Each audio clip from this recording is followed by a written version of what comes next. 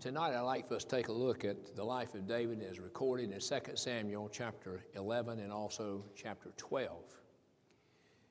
Now, if someone was to ask you to write down what you might think of when you think of David, some people might write, well, I know he slew a bear and a lion with his bare hands. And some might write down, well, I know he slew a giant by the name of Goliath with a stone. And then some might write down what we're going to look at tonight that's found in the 11th chapter of 2 Samuel, which is David's affair with a woman by the name of Bathsheba. This represents, I'm sure, the darkest time in the life of David, something he did to put the greatest stain upon his life that he ever did.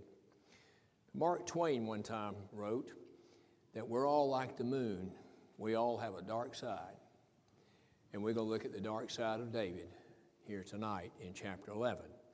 But it won't all be dark. There's some brightness, hopefully the Lord will bless us to see, that came out of this situation that he had. Now, when we get to 2 Samuel chapter 11, David is about 50 years old. We know that David reigned for 40 years over Israel. So at 50, he started reigning at 30. So we're about halfway through his reign over the nation of Israel. Now, the 11th chapter starts off by showing that David is really not in the right place. It tells us that the time when kings should be out to war, David was in Jerusalem in his house. Now, what that means is, in David's day, they didn't have airplanes, didn't have tanks, they didn't have missiles and rockets and all these types of weapons. They had bows and arrows and spears and horses and chariots, and a lot of their battles was hand-to-hand combat. Well, they lived in a mountainous area. In the wintertime, they couldn't cross those mountains to engage in battle. And so nations just simply didn't go to war in the wintertime. And this is probably March, April, May. It's kind of in the springtime. And we know that Joab, David's general, had been sent by David to engage in battle, but David is not with them. It is true that David's men had discouraged him earlier from being personally involved in the battles. They knew David reached this age that they didn't want anything to happen to him. He was more important to them, as king and as their overall ruler than he would be out on the battlefield. But he still could have been in the area where the battles was taking place. He still could have been there to give personal encouragement. He still could have been there to devise the battle plan and to confer with Joab, his general. There was still plenty David could have done without actually being on the battlefield. But David was not there. David was still in Jerusalem. And we're told that David went on top of his house at the evening time, and he looked, and apparently somewhere fairly close by, on the rooftop was a woman. She's not called Bathsheba at this time. I mean, the Bible doesn't call her name. But there was a woman who was washing on top of her rooftop. And David looked, and David continued to look. And that was the problem. Now, I have a question, and it comes up from time to time. What was Bathsheba doing taking a bath in the open? What was she doing on the rooftop in the public eye, so to speak, where somebody like David on top of his rooftop could look and see her? Nevertheless, she did, and David looked. Now, sin usually begins with a look. If you look in the 7th chapter of the book of Joshua, you'll find where a man by the name of Achan violated God's law and God's commandment when they went to the battle of Ai. They were commanded to destroy everything and to bring nothing back. But we find that Achan brought something back, and God knew it.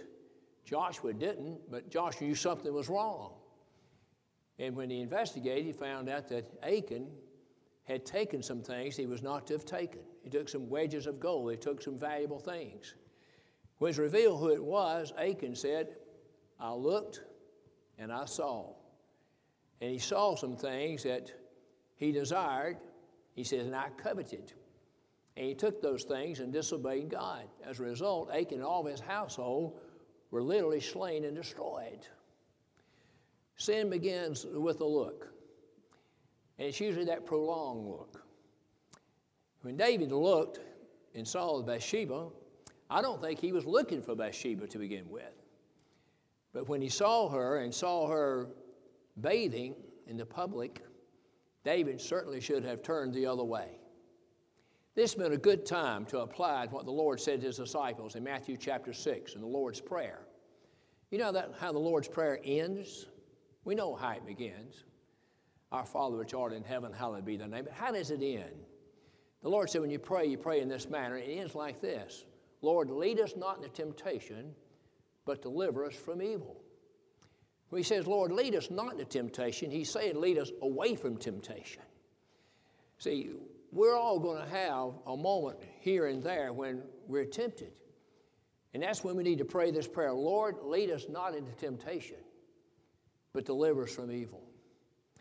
Now, in the book of James, in chapter 1, you find where James says, if any man be tempted, let him not say he's tempted of the Lord, for the Lord cannot be tempted with evil, neither does the Lord tempt any man.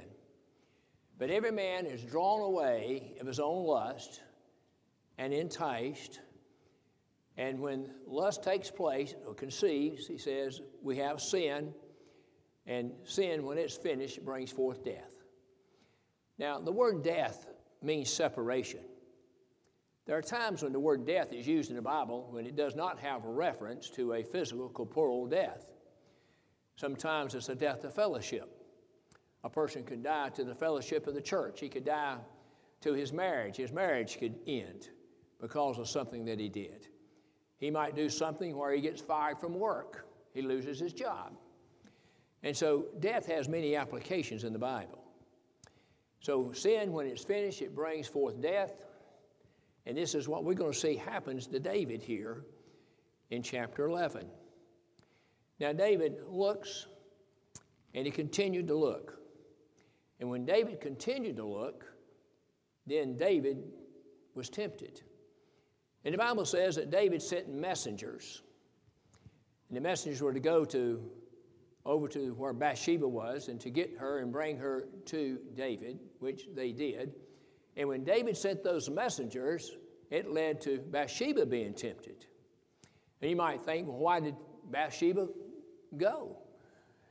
It was the king who was sending these messengers.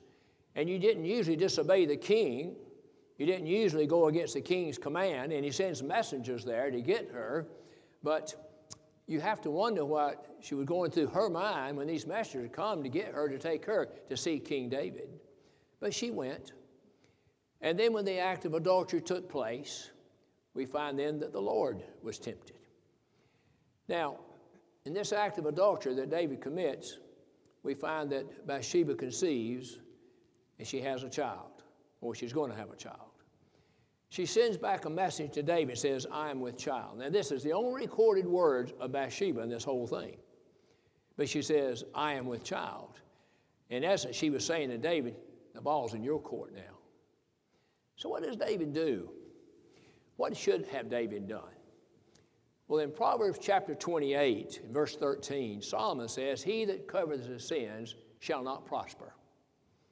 But he that confesseth and forsaketh his sins shall find mercy. This has been a good time for him to just confess his sin, but he didn't do that. He's going to try to cover his sin. Well, Solomon says, and that's, it's kind of interesting that Solomon is David's son.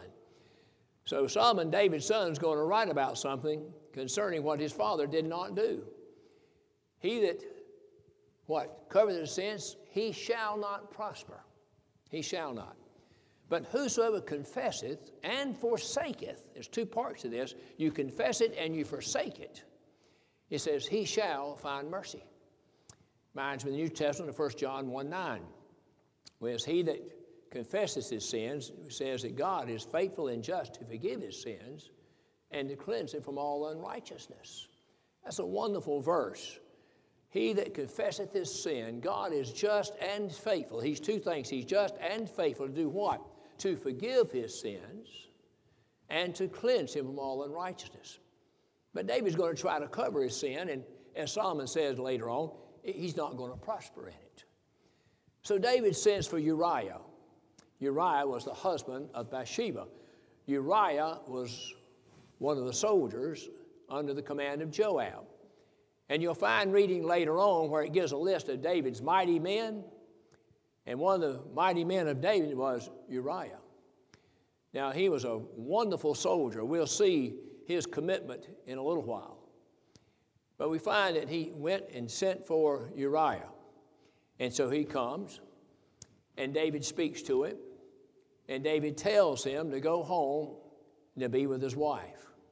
But he's not going to do that. David's going to have 3 plans, and none of them are going to work because he's trying to cover his sins, and he shall not prosper. Let's just notice this here. He sent, David sent to Joab saying, "Send me Uriah the Hittite." And Joab sent Uriah to David. And when Uriah was coming to him, David demanded of him how Joab did and how the people did and how the war prospered. It seemed like a reasonable request. It seems like that's something the king would do to get information from the battlefield. They had to have a messenger to do that. They didn't have email and text and all those kind of things in that particular day. And David said to Uriah, "Go down to thy house and wash thy feet." And Uriah departed out of the king's house, and there followed him a mess of meat from the king. Not only did he send him back to his house, he sent a nice banquet meal to go along with it. But Uriah slept at the door of the king's house with all the servants of his Lord and went not down to his house. David's plan doesn't work. And when they had told David, saying, "Uriah went not down to his house," David said to Uriah, "Camest thou not from thy journey?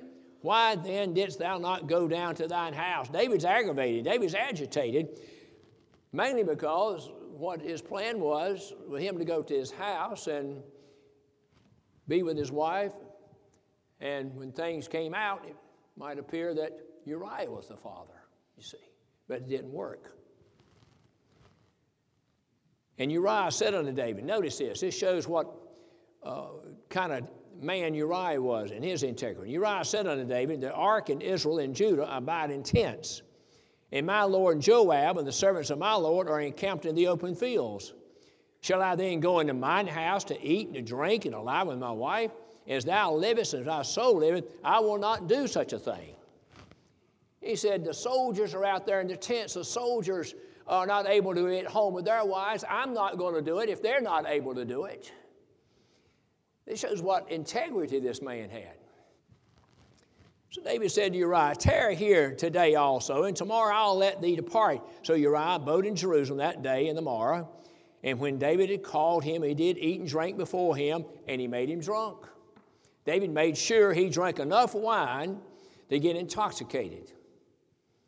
And at even he went out to lie on his bed with the servants of his Lord, but went not down to his house. That didn't work either. I'm sure David thought, if I get him intoxicated, he'll forget about everything he just told me why he didn't go the first time, and he'll just go back to his house. But it didn't work. He didn't go to his house either time.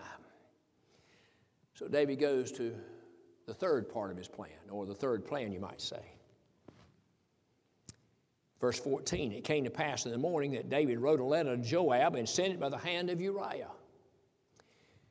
Now, this letter is going to be written by David, you might say with the same pen that he wrote many, many wonderful psalms. And this letter is going to tell Joab that he's to put Uriah in the forefront of the battle, in the hottest place, where it's most likely he will not survive. And I suppose he folded it and sealed it or whatever and gave it to Uriah. And you know, Uriah might have just thought, wonder what the king wants to tell Joab is. He could have opened it and saw what was in the letter, but he did not. So he goes back, and Joab reads the letter. And Joab does exactly what King David asked him to do. He took his own death warrant with him.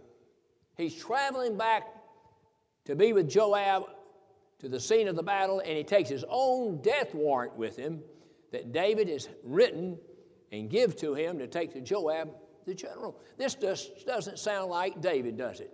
This doesn't sound like the David we've been preaching about. This doesn't sound like the David that we've been studying. But you know what it tells me? It's something I say from time to time. The very best of men are men at best.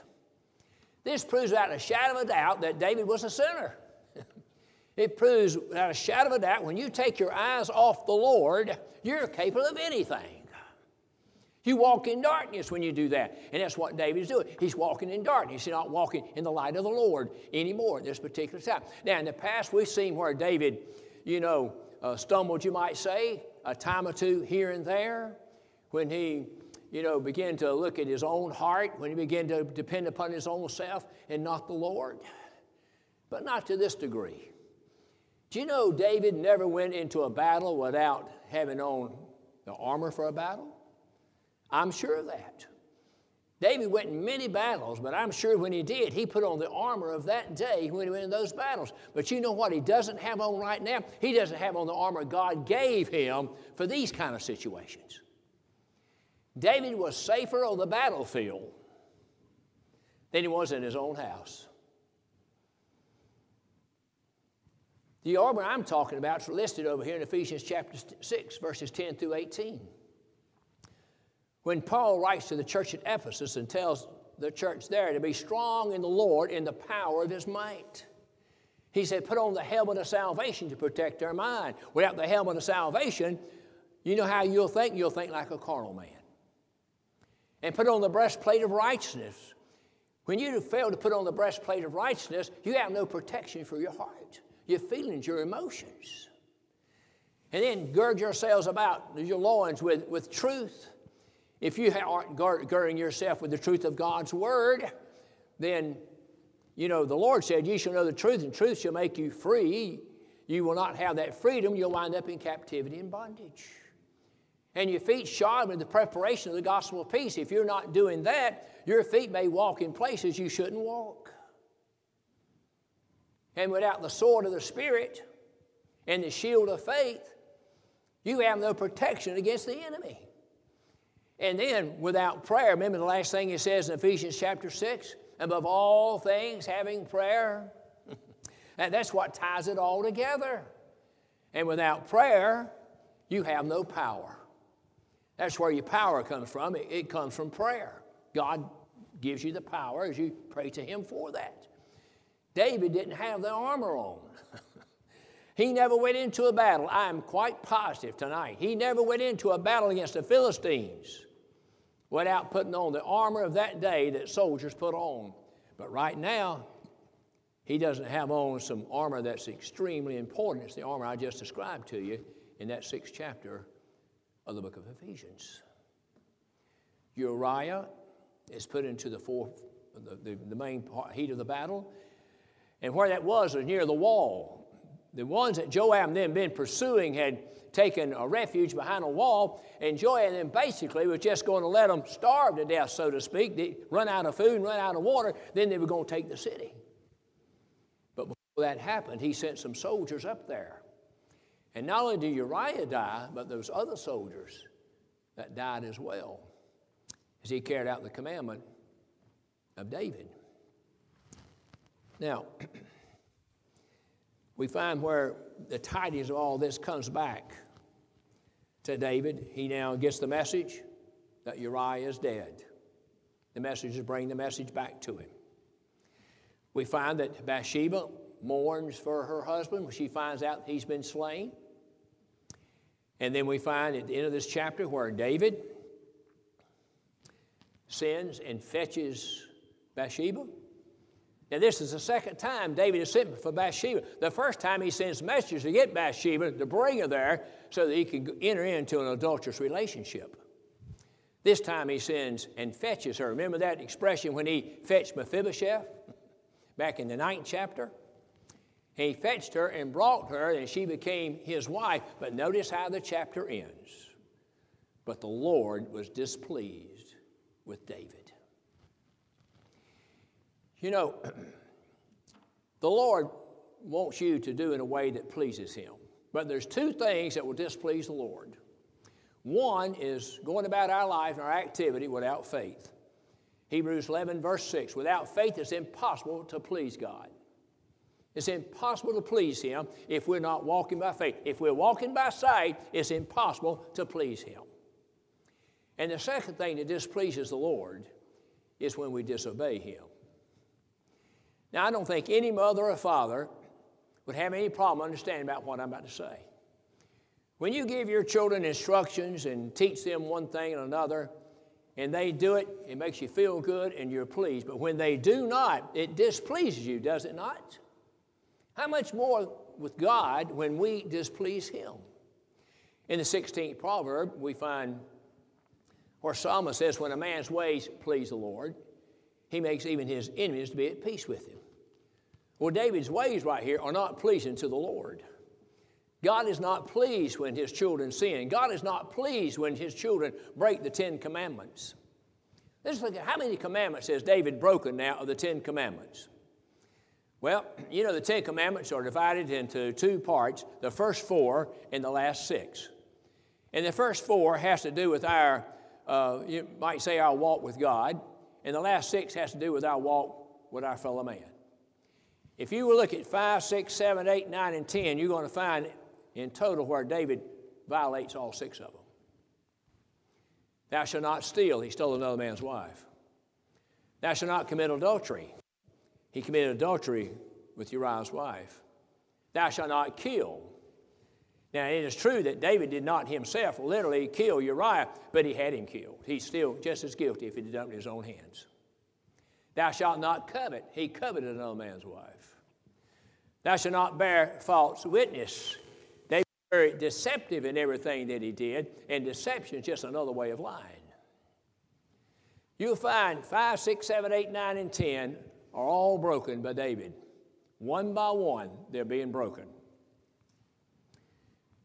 This displeased the Lord. Notice how chapter 12 starts out. And God sent Nathan. Now in chapter 11, we find where David sent the messengers twice. One to get Bathsheba, to bring her to him so that they could have this act of adultery. And the second time he sent them was to get Bathsheba again and bring her that she might be his wife. David's going to send Nathan to David with a parable. Let's notice what it says here in chapter 12. The Lord sent Nathan to David, and he came unto him and said unto him, there were 2 men in one city, the one rich and the other poor. The rich man had exceeding many flocks and herds, but the poor man had nothing save one little ewe lamb, which he had bought and nourished up, and it grew up together with him and with his children. It did eat of his own meat and drank of his own cup and lay in his bosom and was unto him as a daughter. Now, David is that rich man. Uriah is that poor man. Bathsheba is this little ewe lamb. And there came a traveler unto the rich man, and he spared to take it. He spared to take of his own flock and his own herd to dress for the wayfaring man that was come unto him, but took the poor man's lamb and dressed it for a man that was come to him. Here's a rich man, he's got a large flock. Here's a poor man, he's just got one lamb. Here comes a wayfaring man along, and the rich man, instead of taking one of his lambs, which he easily could have done, reaches up here and takes the only lamb that the poor man has. Now, David was a shepherd, right? He was a shepherd boy. He first comes to our attention. He's a young man, a teenager, watching over his father's flock. So David understands something about lambs and sheep. Also, David's a king, and as a king, being the king that he was, he would have pity upon the poor. So this parable is very wisely chosen that Nathan gives to David. Now, up to this point, there's no reaction from David. But when he does react, what does he do? Verse 5. And David's anger was greatly kindled against the man. And he said to Nathan, as the Lord liveth, the man that done this shall surely die. And he shall restore the lamb fourfold because he did this thing and because he had no pity. David doesn't even realize that he is judging his own self. He's in court. He's the judge. He judges the case. He's judging his own self. And he pronounces judgment. He says the man shall die. He shall restore fourfold. He's angry about the matter. You see, there's another lesson here. How easy it is for us to look at somebody else and see the sin in somebody else's life, but we don't see the sin in our own life. I think that's what the Lord was teaching in Matthew chapter 7, when He says, judge not, lest you also be judged. Now, that's misused and abused and taken out of context by many in this world today. You know, when you take a stand for morality, when you take a stand for truth, when you take a stand for what's pleasing in the sight of God, they always will come back with Matthew 7:1. Judge not. The Bible says, judge not. But they don't study the context. Now, let's see what the Lord said. Judge not, lest you also be judged. For what judgment ye judge, ye shall also be judged. All right? And with what measure you mete out, it shall be met out to you. He says, why you see the beam in your brother's eye, your neighbor's eye, but you don't see what's in your own eye. And the word there for what's in your neighbor's eye means a piece of straw, a little stick. Or what's in your eye means a big piece of timber like a 2x4. To me, it's like one drunk trying to tell another drunk he needs to quit drinking. They're both drunk. He said, you need to quit drinking. You need to sober up. Well, if he quit drinking and sobered up first, then he'd have some influence, wouldn't he?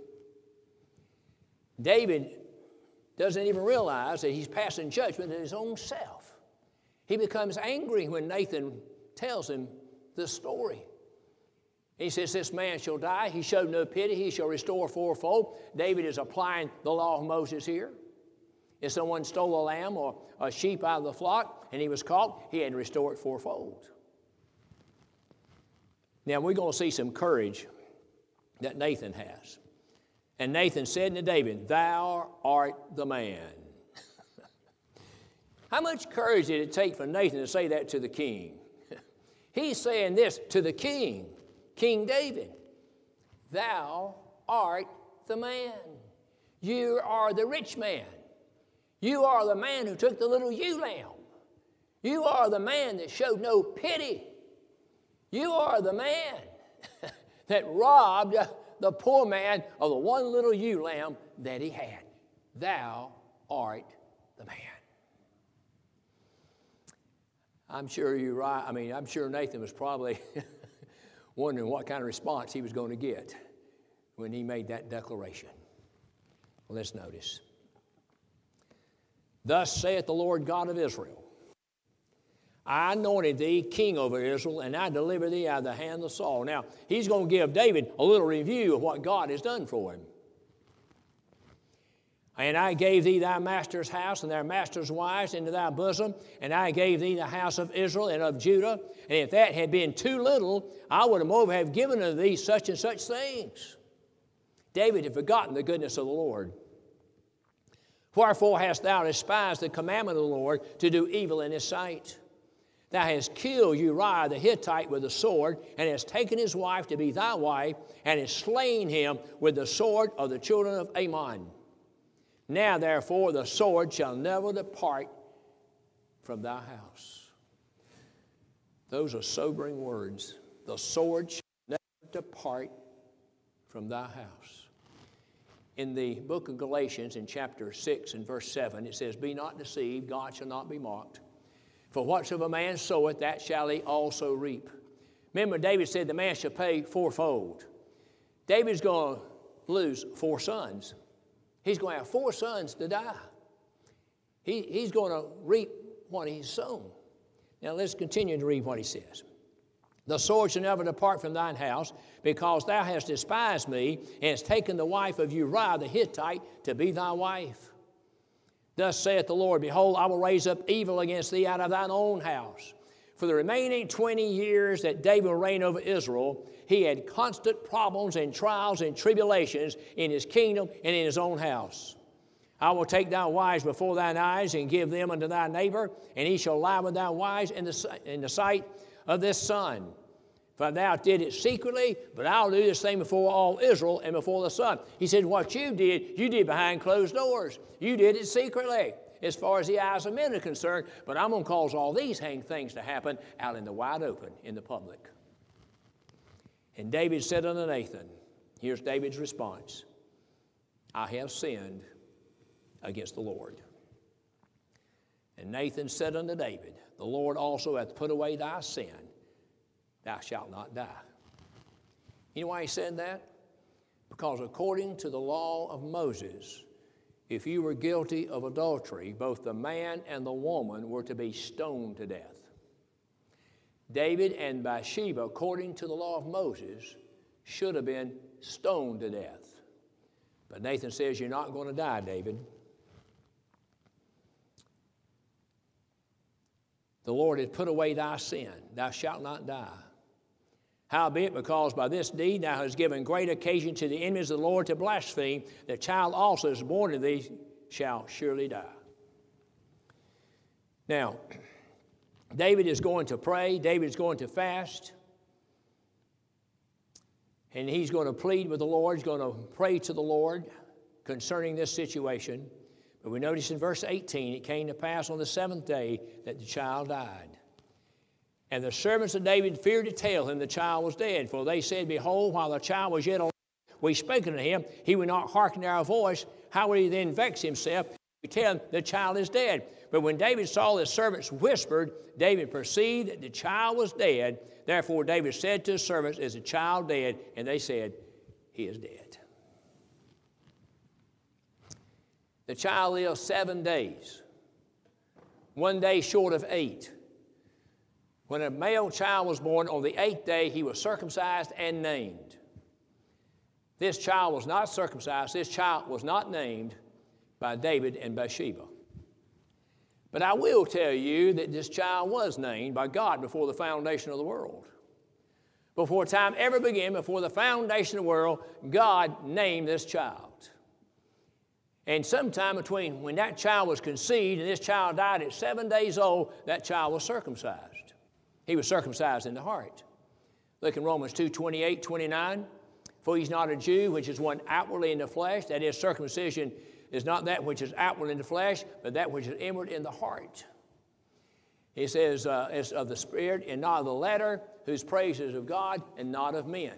When you're born of the Spirit of God, your heart is circumcised. Every elect child of God, sometime in their earthly journey between conception and death, will experience the circumcision that I'm talking about. So while David didn't circumcise him, while David didn't name him, God had a name for him, and God circumcised him.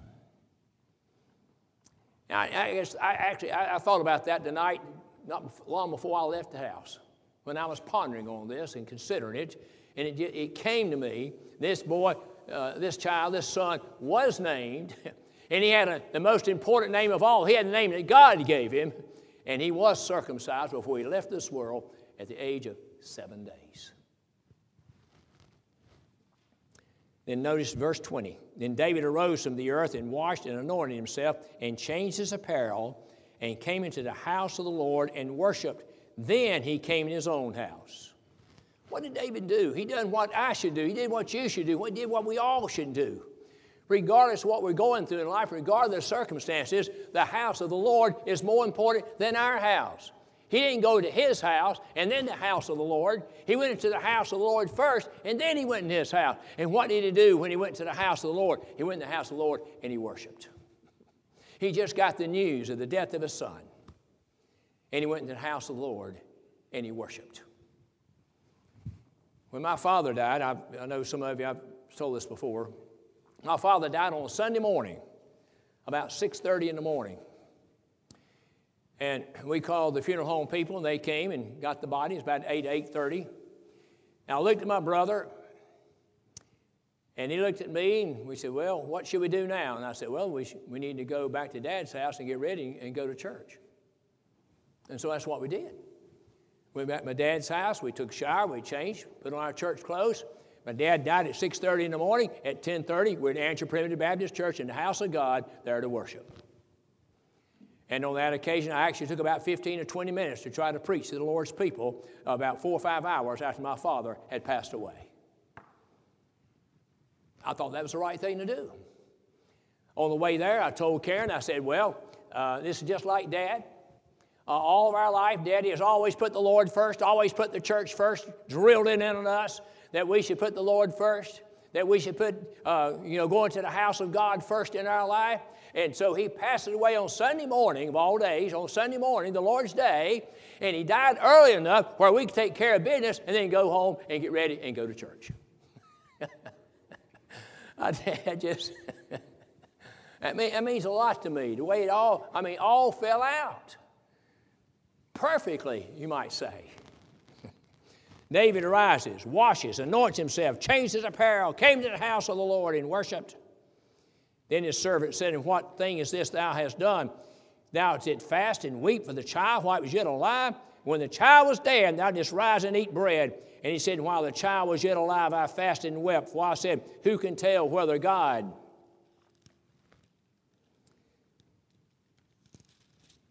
will be gracious to me that the child may live? But now he's dead. Wherefore should I fast? What good would that do? Can I bring him back again? No, he cannot." But then notice this right here. This has been a tremendous comfort to God's people down through the ages. "I shall go to him, but he shall not return to me." David knew the child went somewhere that one day he was going to go. The child couldn't come back to him, but he could go to the child. David believed in the resurrection. David believed at death, the Lord's people leave this world and go to a place called heaven. He believed his child was in glory. He believed his child was in heaven with God who blessed him to have him. And he said, he can't come to me, but I can go to him. Now let's conclude here tonight in verse 24. "And David comforted Bathsheba his wife and went into her and lay with her, and she bare a son, and he called his name Solomon, and the Lord loved him." When you read about the life of Solomon, if you go read in 1 Kings, you read his life from chapter 1 through chapter 11. The first 10 chapters of 1 Kings highlight all the great achievements of Solomon. It highlights his successes. It highlights his reign. He reigned for 40 years like David did. It's all good. It's all positive. You come to chapter 11, you know what the Bible says about Solomon in chapter 11 of 1 Kings? It says he did not that which pleased God. He disobeyed God. That was evil in the sight of God. He violated God's law that you were not to multiply wives, and he had 700 of them. And then that's mind-boggling, isn't it? 700 wives, 300 concubines, that's 1,000 women. And you know what the Bible says they did? They turned his heart from serving God.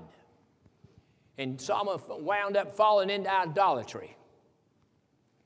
Now this ought to prove to anybody that Solomon, the Bible here says, the Lord loved him. He was a child of God, but he did not persevere. He did not persevere. The last thing you read about Solomon is his death, but that entire 11th chapter shows us how Solomon fell from his service to the Lord, married all them wives, fell into idolatry, did that was evil in the sight of the Lord, did not please God, kept not his commandments. He did not persevere. All the elect family of God do not persevere. They're all preserved in the blood of the Lord Jesus Christ, but they do not all persevere. We need to teach the importance of perseverance. I want to persevere. I want to be found faithful. When I draw my last breath, I want somebody to say, he fought a good fight. He kept the faith. He finished his course. You can put that on my tombstone, hopefully. That'd be pleasing to me to know that I was able to do that. When I draw my last breath, I want people to be able to say that. Solomon couldn't say that. Paul could. Paul could. But notice his last thing. He called his name Solomon, which means peace or peaceable. And the Lord loved him. And he sent by the hand of Nathan the prophet, and he called his name Jedediah, because the Lord. You know what the word Jedediah means? It means beloved of the Lord. What does David's name mean? It means beloved. David's name meant beloved. His son now, his name means beloved. God's going to bless Solomon to build the temple. He's going to give, his name means peace and peaceable. He's going to give him 7 years of peace and rest from his enemies where he could build the temple. Now, in summary and review, what did God do for Solomon? For David. Well, first of all, he spared his life. According to law, he should have been stoned. He spared his life. We find where he blessed him with another son. That son's going to build the temple. Every time they looked at Solomon, David and Bathsheba looked at Solomon, I think they could see in Solomon a picture of God's forgiveness. Tonight, when you go home, before you go to bed, just take enough time to read Psalm 32 and Psalm 51. Both those psalms were written by David concerning this experience. And Psalms 32 is quoted by the Apostle Paul in Romans chapter 4, verses 7 and 8, when he says, "Blessed is the man whose sins are covered." Blessed is the man whom God will not charge, or God will not impute iniquity to, or not impute sin to. He's quoting from Psalms 32 that David wrote concerning this experience right here. Go to Psalms 51, and you'll read where David is going to confess his sin against the Lord and ask the Lord for mercy. He's going to ask the Lord to cleanse him. He's going to ask the Lord to create him a clean heart. And then he's going to say to the Lord in verse 10 and 11, "Restore unto me the joy of thy salvation." And it says, when you do that, Lord, I'll teach transgressors thy ways. Those two psalms teach me tonight that David received forgiveness of the Lord. His sins were covered by the blood of the Lord Jesus Christ. When the blood of Christ was shed, it redeemed you from your sins, enabling God to forgive you for your sins, that your sins are covered, my friends, in eternity and also in time by the blood of the Lord Jesus Christ.